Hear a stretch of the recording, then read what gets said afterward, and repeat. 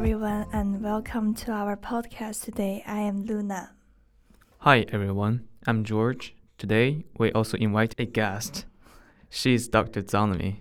Hello everyone. In our first quarter, we read the book on Reading Well, written by Karen Swallow Prayer. In this book, we discovered some virtues. We had lots of discussions and made some connections between the virtues and our life in the past few weeks. This podcast will demonstrate two different virtues.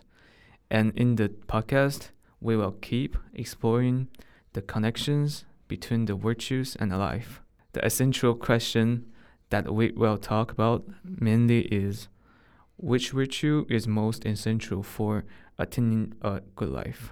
The first virtue we're going to talk about is humility. Firstly, I want to ask you guys, what do you think is the virtue of humility? Well, when I think of humility, I think it should be polite and don't be proud when you already know something. For example, in the classes, when the teacher teaches something that you know, you should still show appreciation for the teacher and the class. Without humility, without an understanding of our proper place within the order of creation, we cannot cultivate the other virtues. Humility is the base of all virtues. Humility is a tough one. I think American culture prides itself on individualism, which means sometimes pride is an issue. However, in the words of a famous Orange County pastor, Rick Warren of Saddleback Church, he said, "It's not all about me." I think we can learn much from other cultures about the lesson of humility. Yeah, I agree with that. It's true. After I read this chapter, I wrote down the main goal of humility. True humility requires not only an understanding of oneself, but also an understanding of object, reality outside of oneself. True humility requires not only an understanding of oneself, but also an understanding of object, reality outside of oneself. By gaining humility, knowing who we are isn't only about degradation and lack. It is about the exaltation offered in the freedom of knowing who we are and who we were created to be. That's really interesting, George. In my mind, humility is really the highest value that allows selflessness and dignity to create a better world. I think a humble person listens to and accepts the opinions of others, and humility means really maintaining inner stability and strength without the need to control others outwardly. A humble person? Yeah, the characteristics of a humble person are the poor in spirit, the meek, the mournful, the merciful, the pure in heart, the peacemaker, the one who hungers and thirsts for righteousness. Actually, when I read this chapter, and I'm attracted by the word humble, so I did a little bit of research. The word humble today means that Christ degraded himself, stooped low, and gave up his rightful and lawful pilots in heaven in order to share our humanity with us. Both the literal and the accumulated, meaning a humiliation captured Christ's action. Christ's own humiliation in the evidence moral philosophers have to explain why the virtue of humility is central to the good life. Oh, I've read that chapter too. I wrote down a definition related to the humbleness that freedom from pride or arrogance is the quality or state of being humble.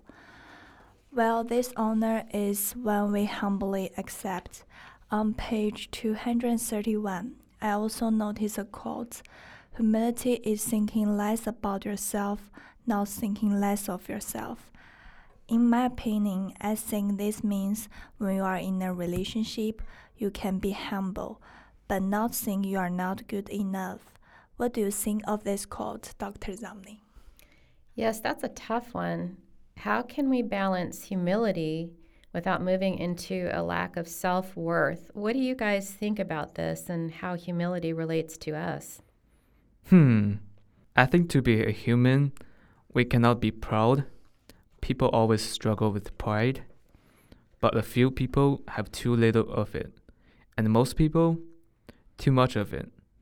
Pride has traditionally been associated with blindness. Yes, I agree with George's opinion. To be excessively proud, it will bring the disadvantage to you. For instance, you cannot see yourself clearly because you will think you are the best one and no one can beat you. Also, pride is always a wrong way to know yourself, and human nature is about the perfection of self knowledge. I really like what Luna just said about pride being a wrong way to know yourself. That's a really interesting thought, and it's right. Pride may be simple and it may be human, but it's definitely a devastating vice. I guess I have another question. What changes in the response or reaction you have when speaking to people who maybe don't share the same beliefs as you? Well, I think when we can assume that our audience holds the same beliefs we do, we can relax and use more normal means of talking. When we have to assume that our audience does not hold the same beliefs, then we may be less patient, less understanding, and not participate in the conversation as much. Oh, yeah. I remember teaching speech class and helping students understand that we need to differentiate our approach based on the type of audience that we're speaking to. For example, if you as a Christian are speaking about, let's say, abortion to a group of Catholic nuns, well, your audience is sympathetic. You all agree, more or less, that abortion is wrong.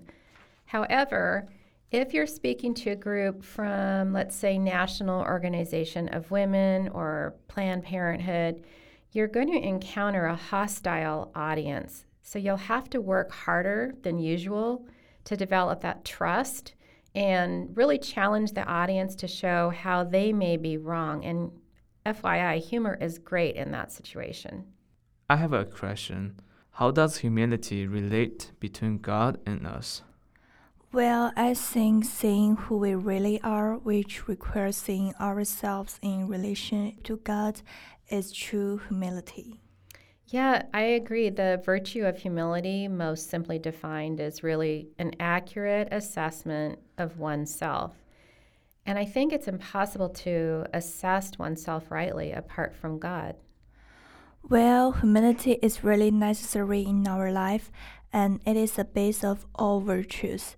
When we learn how to be humble, I think we can get a progressive in life.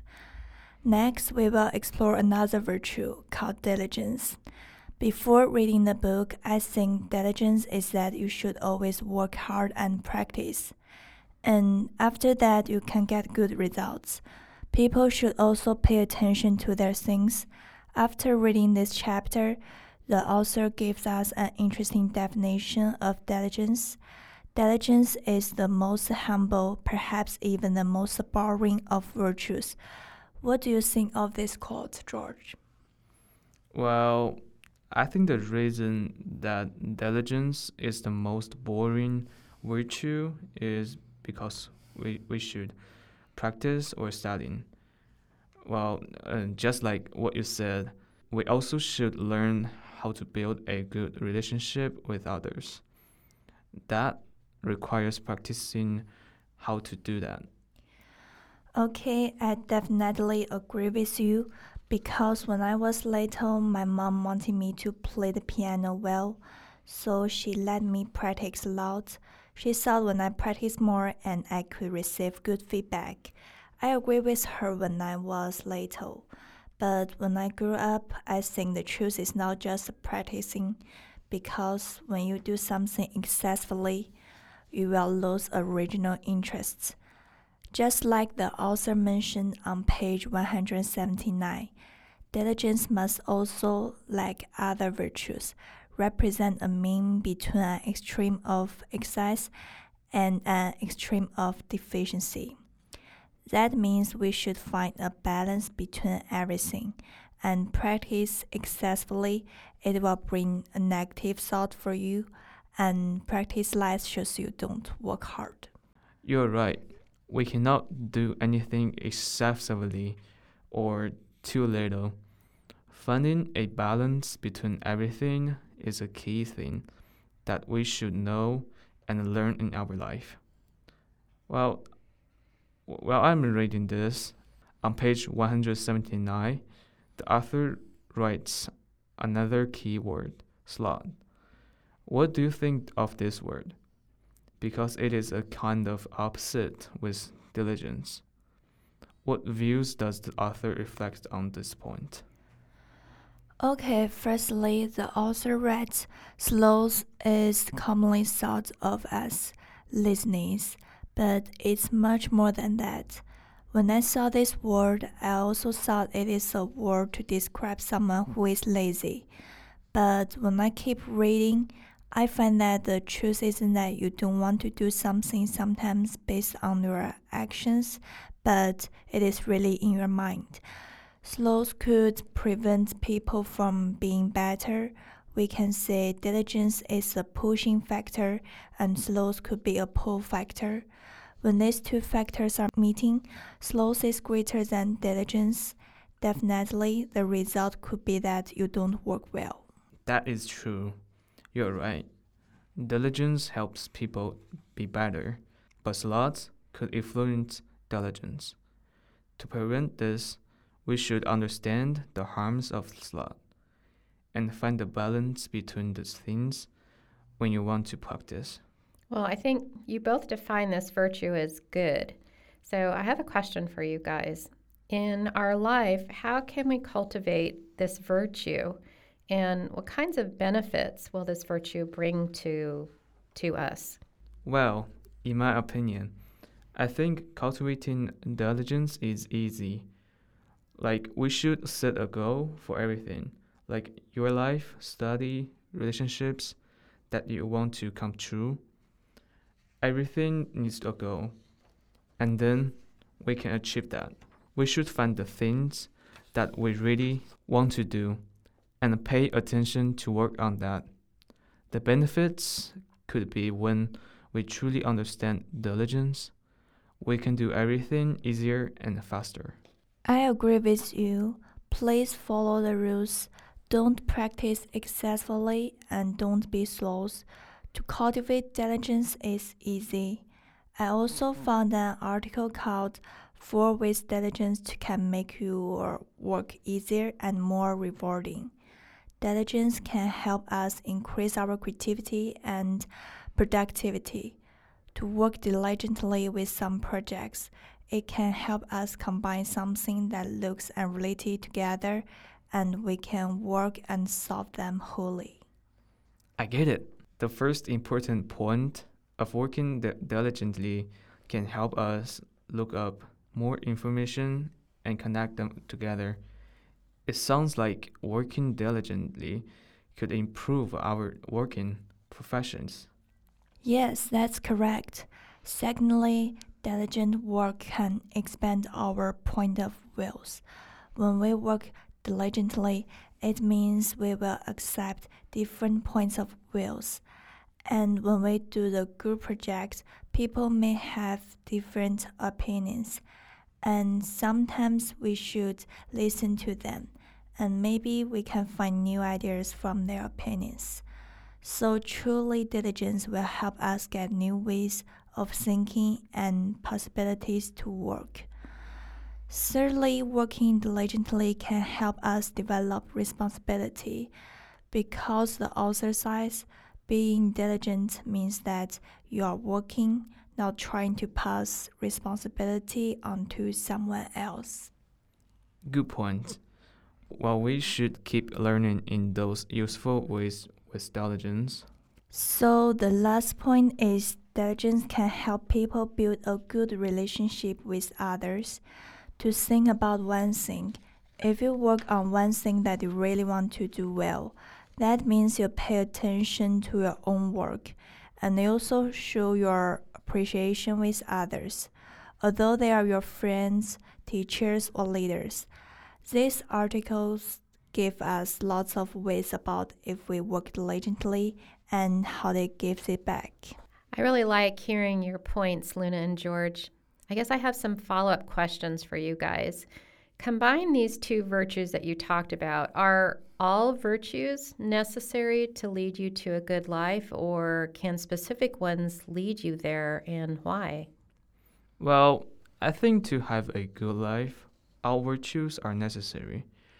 Just like the virtue that I would choose the humility, and this virtue is the basic one for being a good person.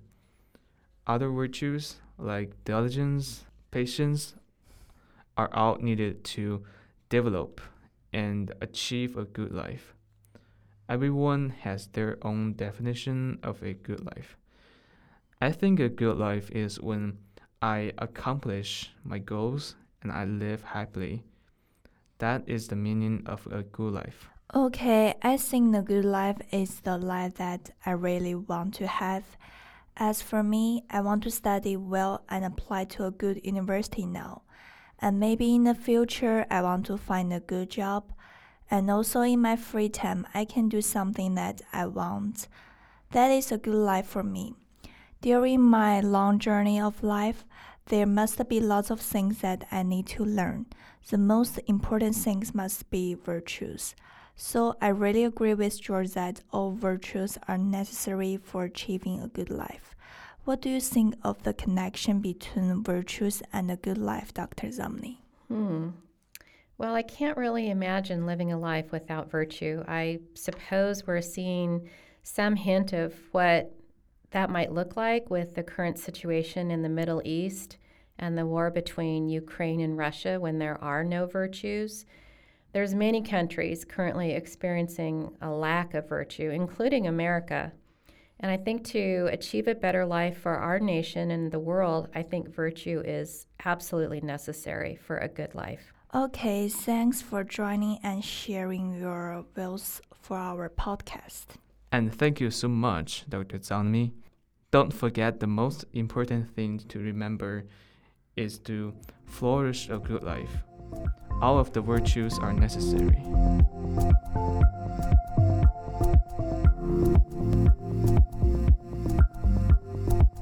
This episode has been a production of the Capistrano Valley Christian Schools Podcast Network. Capistrano Valley Christian Schools is a Christian JK-12 school in San Juan Capistrano, California. Be sure to check out, subscribe to, and leave a review of this show and the other shows on our network on your podcast player of choice. Doing so supports the school community in a multitude of ways. For more information about the CVCS Podcast Network or any of our other shows, check out cvcs.org or email podcasts@cvcs.org. On behalf of the whole network, this is Mr. Jasper saying thank you again for listening and stay tuned for more.